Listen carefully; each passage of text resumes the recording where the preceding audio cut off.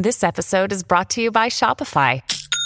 Forget the frustration of picking commerce platforms when you switch your business to Shopify, the global commerce platform that supercharges your selling wherever you sell. With Shopify, you'll harness the same intuitive features, trusted apps, and powerful analytics used by the world's leading brands. Sign up today for your $1 per month trial period at shopify.com/tech, all lowercase. That's shopify.com/tech. Hola, esto es New Books Network en español. Esto es Historia Agraria en New Books Network en español. Soy Elena Catalán de la Universidad del País Vasco y hoy tengo conmigo a María Gómez Martín y a Verónica Cañal, una de la Universidad de Cádiz, aunque es de Oviedo, y la otra de la Universidad de Oviedo. Buenos días, María y Verónica. Buenos días, Elena. Buenos días, Elena. Muy bien, os las voy a presentar. María Gómez Martín es licenciada en Historia por la Universidad de Oviedo y actualmente profesora ayudante doctor en el Departamento de Economía General de la Universidad de Cádiz en el área de Historia e Instituciones Económicas. Es autora de 2 libros y más de 30 textos en revistas de reconocido prestigio, y su área de investigación se centra en cuestiones de género, historia del trabajo femenino, economía doméstica, industria rural y literatura. Es decir, tiene un campo muy, muy amplio de investigación. Verónica Cañal Fernández, a su vez, es licenciada en Economía por la Universidad de Oviedo y actualmente profesora en el Departamento de Economía Cuantitativa de la misma universidad.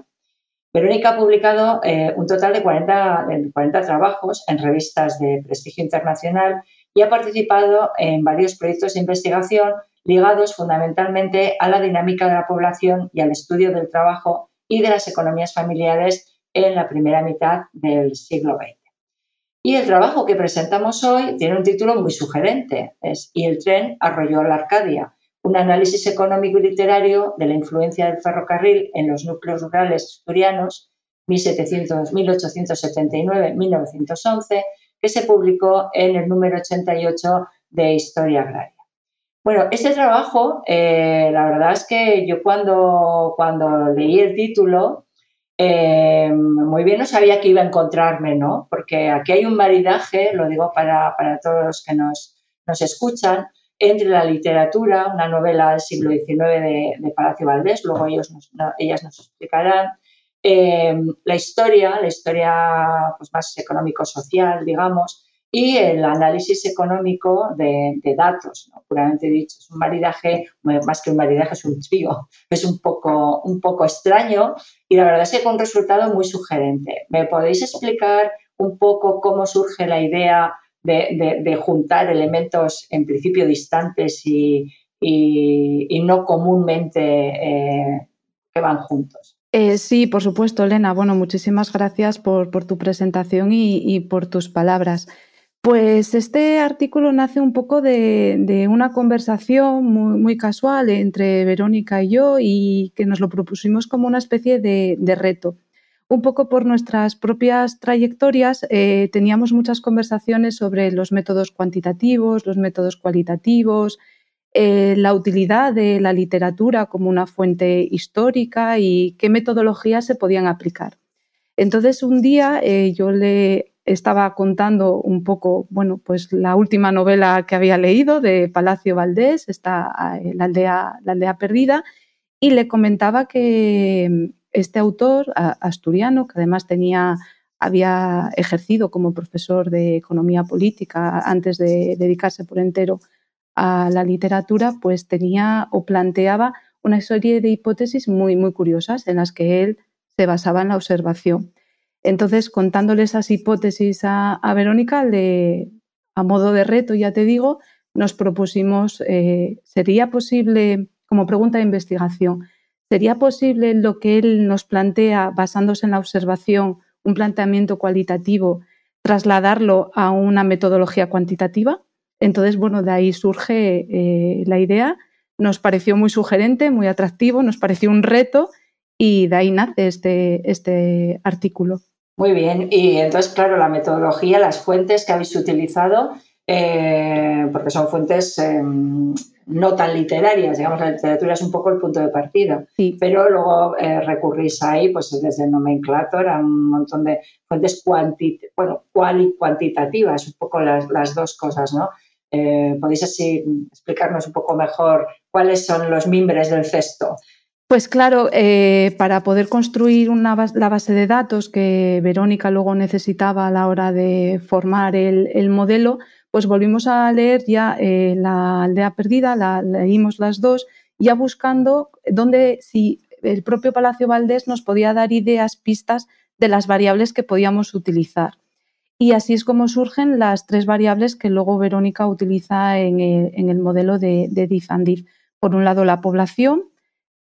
Por otro lado, Palacio Valdés nos hablaba de la desaparición progresiva de los caseríos y la progresiva urbanización, y de ahí surgió la idea de ver entonces a través del nomenclator si podíamos rastrear en las series históricas esa paulatina desaparición de unidades poblacionales como es el caserío o la casería asturiana, y veíamos también cómo se iban construyendo edificios de 1 planta, 2 plantas, 3 plantas, lo cual nos indicaba esa concentración de la población. Y luego también Palacio Valdés nos daba la clave de la tercera variable que utilizamos, que es en cuanto al número de negocios que se van surgiendo en torno a estos núcleos rurales. Negocios tanto relacionados con el comercio, con la alimentación, con el sector servicios. Entonces eso también nos daba esa clave de un mundo rural que se autoabastecía hasta cierto punto a un mundo ya urbano que ya necesita comprar fuera todos esos recursos que antes se gestionaba por sí mismo. Uh-huh. Antes, claro, tú estás hablando de caserío, tal, en fin, yo como soy vecina de comunidad y conocemos muy bien cómo es el poblamiento rural en el Cantábrico español, pero como aquí nos escucha pues gente de muchos sitios, de Latinoamérica, y no tiene por qué conocerlo, bueno, pues estamos hablando de una cosa como muy idílica, verdes colinas y dispersas Cierto. casas aquí y allí. Los municipios están compuestos de muchas parroquias, la iglesia es un poco lo que hace de aglutinante, pero nadie se imagine pueblitos pequeños alrededor de la iglesia, sino que están las casas dispersas con el ganado, o sea, un poco la Arcadia feliz que contaba Palacio Valdés, ¿no? Pero claro, estáis hablando de urbanización, ¿no? Y vosotras en la introducción hacéis una revisión de la literatura de la historia económica del impacto del ferrocarril en la urbanización, que tampoco hay un consenso. Sí que hay un consenso en cuanto a lo que el ferrocarril supone desde el punto de vista de desarrollo económico, pero quizás en lo de la urbanización, en el caso concreto asturiano, parece que hay un poco de diferencia de opiniones, ¿no? ¿Podéis decirme alrededor de esto? Sí, totalmente cierto. De hecho, ese es el planteamiento que realiza Palacio Valdés. Él en esta novela llega a decir que en el momento que llega el ferrocarril al concejo de La Viana, que es donde él nace y donde pasa su infancia, y luego durante su adolescencia y madurez es donde pasa los veranos, pues ese ferrocarril es el mejor ejemplo, el hito anunciador de una industrialización que ha llegado y que ya no se va a ir. Ese es el punto de partida que plantea Valdés, es la hipótesis que nosotras recogemos y es la hipótesis que gracias a esas variables queríamos demostrar. Uh-huh. Muy bien, vale. Entonces, a ver, ¿nos podéis contar, una vez que tenéis esas variables recogidas? Uh-huh. Verónica, tú que eres la experta, nos puedes, además así, a ver si yo también me acabo de aclarar, porque yo soy historiadora como María, y entonces muchas veces cuando lees trabajos muy cuantitativos, ¿no?, y te pierdes un poco, nos puedes contar a ver qué determinan, qué no determinan, o cuál es el procedimiento de si comprueban o no la hipótesis. Sí. Así como para gente que no sabemos nada. Bueno, pues a ver, voy a intentarlo, ser sencilla en la explicación todo lo que pueda. Bueno, como ha comentado María, recogimos los datos del nomenclator, los que nos ofrecía el nomenclator, que era por parroquias, que eso es importante porque nuestra unidad territorial en este caso es la parroquia. Son 14 parroquias las que estudiamos, unas a las que llega el ferrocarril y otras a las que no, y que componen los dos principales, en este caso, concejos mineros, por así decir, ¿no? Una vez que tenemos recogida la información, utilizamos para completar ese análisis y teniendo en cuenta, bueno, pues las pistas que nos ofrecía Palacio Valdés en la novela, completamos esta población y este número de caseríos que obtenemos a partir del nomenclator con el número de negocios en estas 14 parroquias, ¿no? Durante un periodo de tiempo amplio, porque partimos de 1876 y llegamos hasta 1910. La novedad aquí también es que incorporamos este número de negocios a partir de los registros del anuario de Bailli Bailiere, que no lo hemos mencionado, pero que es otra de las patas importantes del trabajo, ¿no? La unión del anuario con los nomenclator, en este caso. El caso es que recopilando la información de los negocios existentes en estas 14 parroquias nos salían pues, un número muy elevado, 156 negocios. Entonces decidimos utilizar la base de datos del PSTI, que bueno, pues, lo ha publicado el grupo de Historia Social de Cambridge, para tratar de homogeneizar y reducir este número de negocios y poder ver, en cierto modo, cómo ha sido el crecimiento o lo que Palacio Valdés nos comentaba en su novela, ¿no? Pues que el número de negocios se había incrementado en detrimento de esa expansión de esos caseríos que existían en estas parroquias. Una vez que tenemos ya elaborada esa base de datos, pues lo que hicimos fue una revisión bibliográfica de ver qué había desde un punto de vista internacional, qué trabajos había desde un punto de vista internacional que utilizasen algún modelo que nos permitiese explicar pues que evidentemente tanto la población como los caseríos como el número de negocios habían crecido más en las parroquias a las que había llegado el ferrocarril frente a las que no tenían el ferrocarril, no se había construido el ferrocarril. Y entonces pues, descubrimos un trabajo de la premio Nobel Esther Duflo, que había hecho un análisis de el impacto de la construcción de escuelas en Indonesia, creo recordar, sobre los salarios y sobre el nivel educativo de la población que allí vivía. Y entonces, pues, en cierto modo, se nos iluminó la bombilla y dijimos, pues igual nosotros podemos considerar que la llegada del ferrocarril o la construcción del ferrocarril, en este caso en la Viana, pues podía ser un impacto igual que la construcción de las escuelas en Indonesia. Podíamos ver el impacto sobre la población, el impacto sobre el número de negocios y el impacto sobre el número de caseríos. Y así lo hicimos. El DIF en DIF, el modelo de diferencias en diferencias, es simplemente eso.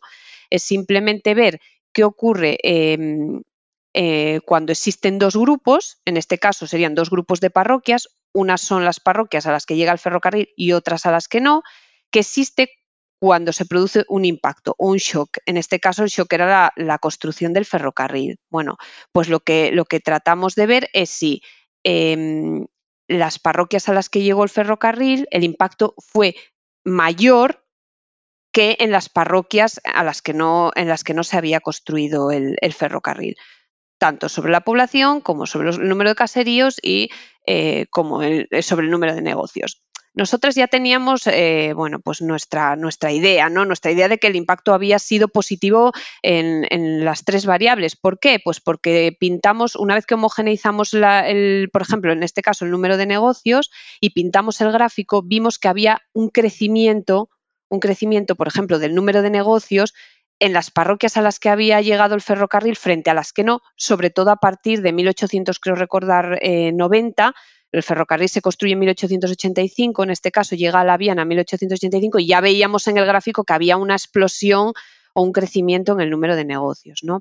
Entonces, bueno, pues creíamos que al aplicar el modelo, pues evidentemente íbamos a obtener resultados positivos. También hay que tener en cuenta que el modelo tiene un supuesto de partida bueno, pues a mí me gustaría comentarlo para que la gente lo sepa. Tiene un supuesto de partida que es importante, y es que en ausencia de la construcción del ferrocarril, todas las parroquias, tanto a las que va a llegar el ferrocarril como a las que no, todas las parroquias tienen, o ambos grupos todas esas parroquias van a tener un comportamiento similar. Ese es el supuesto de partida. Tienen un comportamiento similar antes de la construcción del ferrocarril, y una vez que se construye, entonces se muestran ahí las diferencias entre ambas, ¿no? Bueno, para terminar, no sé si queda así claro o no, Sí. ¿cuál es el efecto? Pues, por ejemplo, en términos de la población, pudimos comprobar que la población en las parroquias a las que había llegado el ferrocarril había crecido un 65% más que en las parroquias en las que no se había construido el ferrocarril, que funcionaban como parroquias de control, serían en las que no se construye.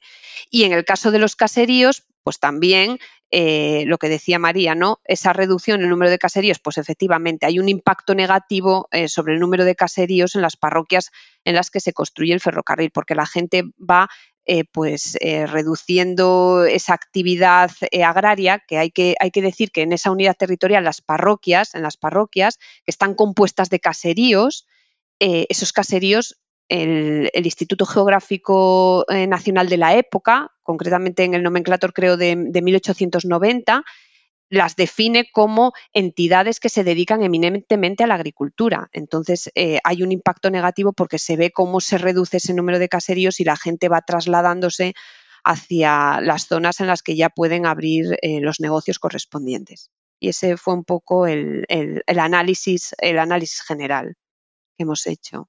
¿Y qué tipo de negocios se pusieron?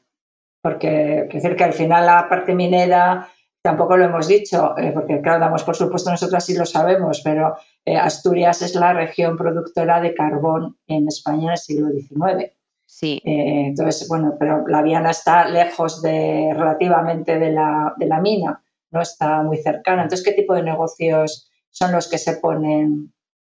No sé. Sí, bueno, pues de todos, de los 156 que nos aparecían, pues era sobre todo pequeños comercios al por menor, porque claro, el incremento de la población pues exige tiendas de comestible, también yo creo que había aumentado el número de farmacias, si no me confundo, que me corrija María, de licorerías, alguna cafetería también nos apareció. Eran negocios sobre todo de tipo, pues... Servicios, para la población. Exactamente, servicios para la población, Pero esa población, ¿en qué trabaja? O sea, quiere decir que da servicio al ferrocarril. O sea, porque vale, el ferrocarril pasa, no sé si... O sea, quiere decir, está pasando por ahí, pero no hay una industria, no hay algo que aglutine o que traiga a la población.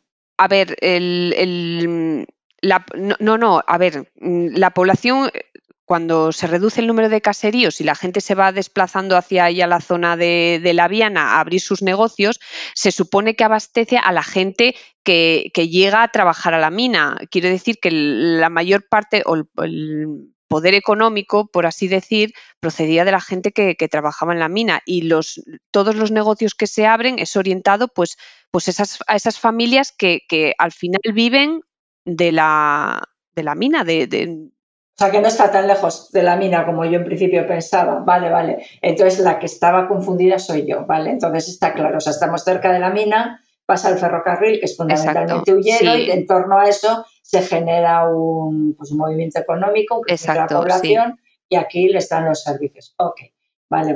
Yo es que en el mapa no me había situado, lo había puesto como un poco más hacia el interior. Muy bien. Bueno, y entonces, entonces con todo este análisis, la conclusión es que hay más negocios, exacto. Hay un crecimiento de la población, ¿sí? Y vamos a darle la vuelta, porque estamos en historia agraria. Y la parte rural, ¿qué le pasa? Bueno, pues la parte rural, como ya te he comentado, se reduce impacto negativo total sobre el número de caseríos. Es decir, esos caseríos que eran autosuficientes empiezan a desaparecer y ahora ya no hay esa autosuficiencia dentro del caserío, sino que es como si se produjese o es lo que intuimos, que se produce una deslocalización de las actividades. Es decir, no hay esa concentración en el caserío que todos los problemas se resolvían dentro del caserío, sino que ahora ya pues van a tirar de estos servicios también que se están ofreciendo o que están surgiendo, estos nuevos negocios que están surgiendo como consecuencia de la llegada del ferrocarril. Bueno, igual María quiere añadir algo más. María añade que yo estoy aquí. No, además es que esta explicación para nosotras es fácil llegar a ella, no es una interpretación, porque el propio Palacio Valdés en la novela nos lo cuenta, cómo los jóvenes de las familias agrícolas abandonan las labores del campo porque les sale más rentable a corto plazo trabajar en la mina. Entonces ahí es donde se produce también un choque generacional entre padres y abuelos que quieren vivir del campo porque lo ven un valor mucho más seguro que no esa juventud que ve los salarios más altos que reciben en la mina. Aquí también está la otra clave de la obra de Palacio Valdés, ¿no?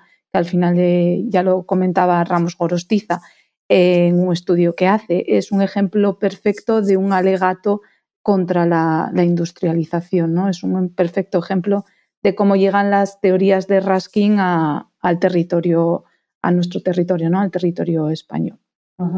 No, bueno, yo claro, esto es como no solamente pasa en Asturias, en todos los territorios de industrialización rápida, digamos, y aporte migratorio masivo, pues la vida tradicional, las costumbres, etcétera, esto se produce un choque. Aquí en el País Vasco incluso, pues bueno, da lugar a todos los movimientos nacionalistas, un intento de recuperar las esencias y las tradiciones que de hecho pues casi hasta llegado hasta hoy mismo, ¿no? Pero bueno, yo un poco lo que preguntaba es la agricultura, no hay ningún, o no sé si tenéis, porque claro, igual en las fuentes que habéis mirado, igual os lo planteo como investigación del futuro o para el futuro, si se puede determinar algún tipo de cambio en la explotación agraria. Quiero decir que al final, siempre que hay cerca un núcleo urbano, el núcleo rural puede transformarse, quizás no tanto para autoabastecimiento, sino para suministrar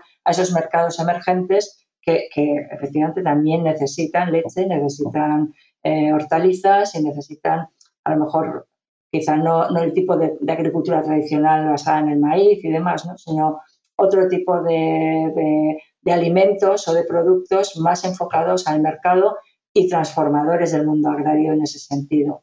No sé si con las fuentes que vosotras habéis utilizado habéis visto algo de esto o sabéis por otro lado o no ha pasado nada de esto que digo yo. En las fuentes que nosotras hemos manejado para este artículo sí se empieza a percibir ese cambio también en lo que es el comercio de un sector primario que se va reduciendo. Molinos, por ejemplo, es donde más se puede reflejar, o en los tratantes de ganado, que también se observa porque tienen esa actividad.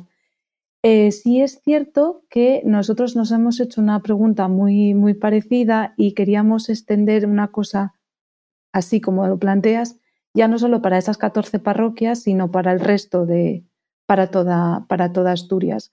Teníamos un poco en la cabeza el proyecto de ver si se pueden generar clústeres en torno a ese sector primario y vinculándolo con el sector secundario.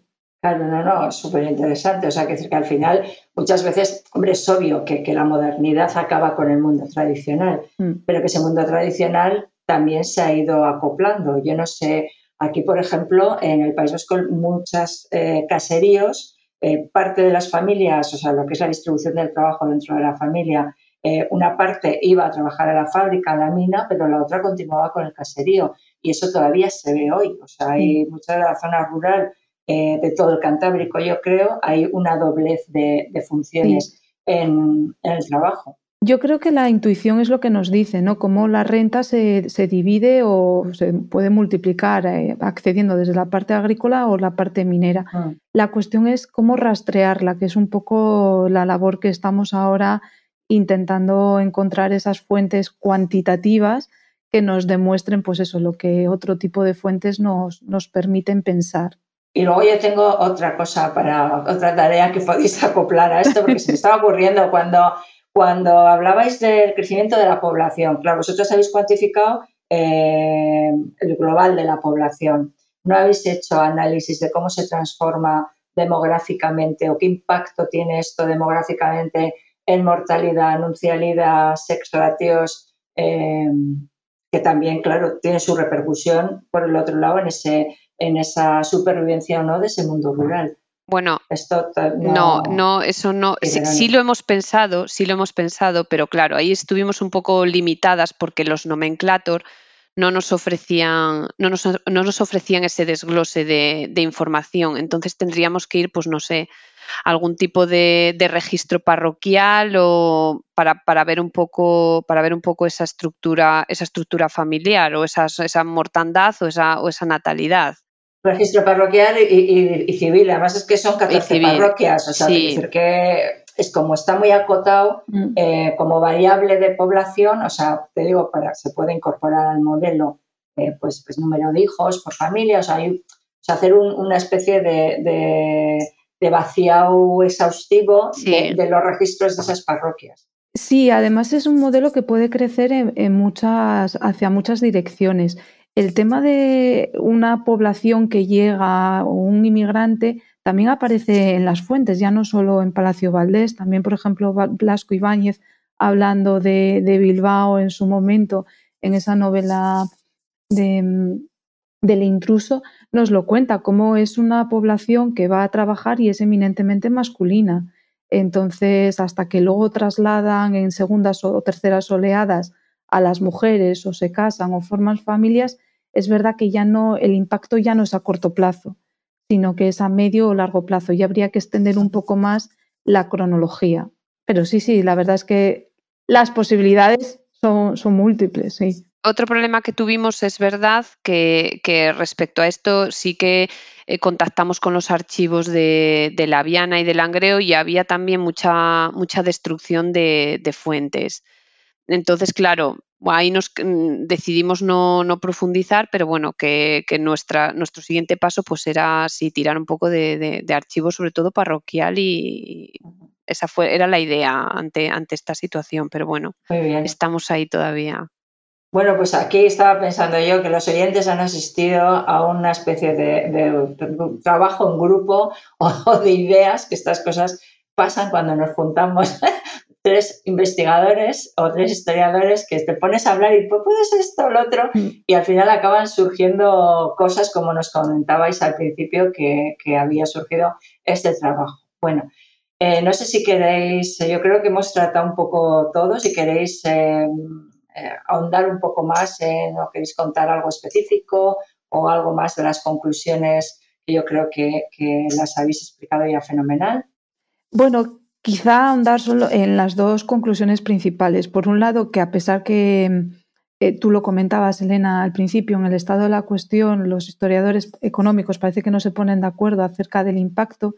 Sí es verdad que a nosotros nos parece que hay una influencia decisiva, ¿no?, con la llegada del ferrocarril. Eso por un lado, ¿no?, de cara al desarrollo o al impulso de otros sectores vinculados, tanto en esos eslabonamientos que siempre decimos hacia adelante o hacia atrás del ferrocarril. Eso por un lado. Y luego otra conclusión que a nosotras nos parece muy interesante es que el haber podido demostrar que la literatura puede ser, con una metodología adecuada y cuidada, puede ser una buena fuente histórica para los historiadores de la economía. Muy bien, bueno, yo os voy a decir, yo a ti, María, sí que te lo comenté, pero yo después de leer el artículo me fui a comprarme la novela porque no la había leído y quería leerla. O sea que, en fin, en ese sentido habéis conseguido que